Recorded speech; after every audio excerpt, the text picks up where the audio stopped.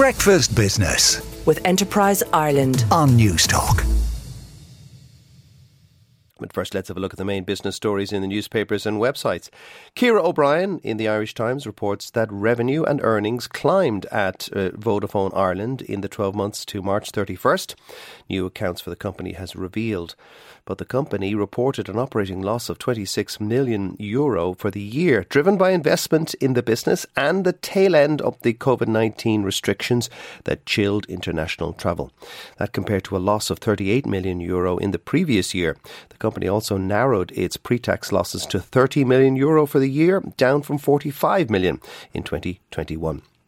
The latest accounts filed with the company's office for the mobile network show a 2% year-on-year rise in revenue, with total turnover at just shy of €1 billion for the 12 months. That was partly down to increased roaming and visitor revenue as international travel normalised and higher fixed-line revenue. Reuters reports that Russian airlines have held exploratory talks with at least one major Western leasing firm about using state funds to buy some of the more than 400 aircraft stranded in Russia after its invasion of Ukraine, according to documents and sources. That's important because the world's largest aircraft leasing companies, are based in Ireland. The proposal, which would need European Union approval and test the scope for compromise in an economic war between Moscow and the West, could lower a multi-billion-dollar bill facing lessors and insurers and allow Russian airlines to secure formal ownership of aircraft at a potentially steep discount. A Russian aviation source said the proposal was still being discussed, but that some Russian officials were pessimistic about getting EU approval. An EU official familiar with the discussions on the issue told Reuters, declined to comment to Reuters.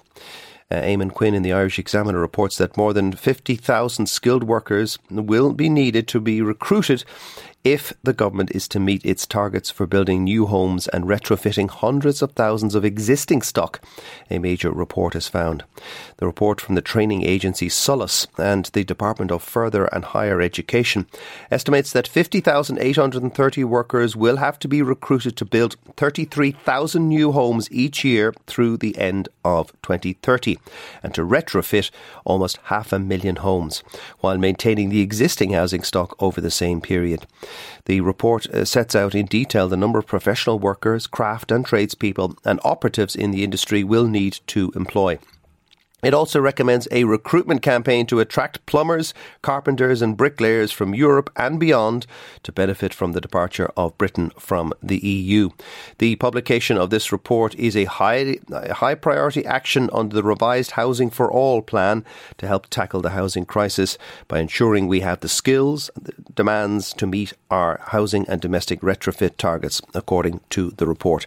The Further Education Minister Simon Harris said the report will be key in helping to identify the number of skilled construction staff needed by 2030. Breakfast Business with Enterprise Ireland on Newstalk.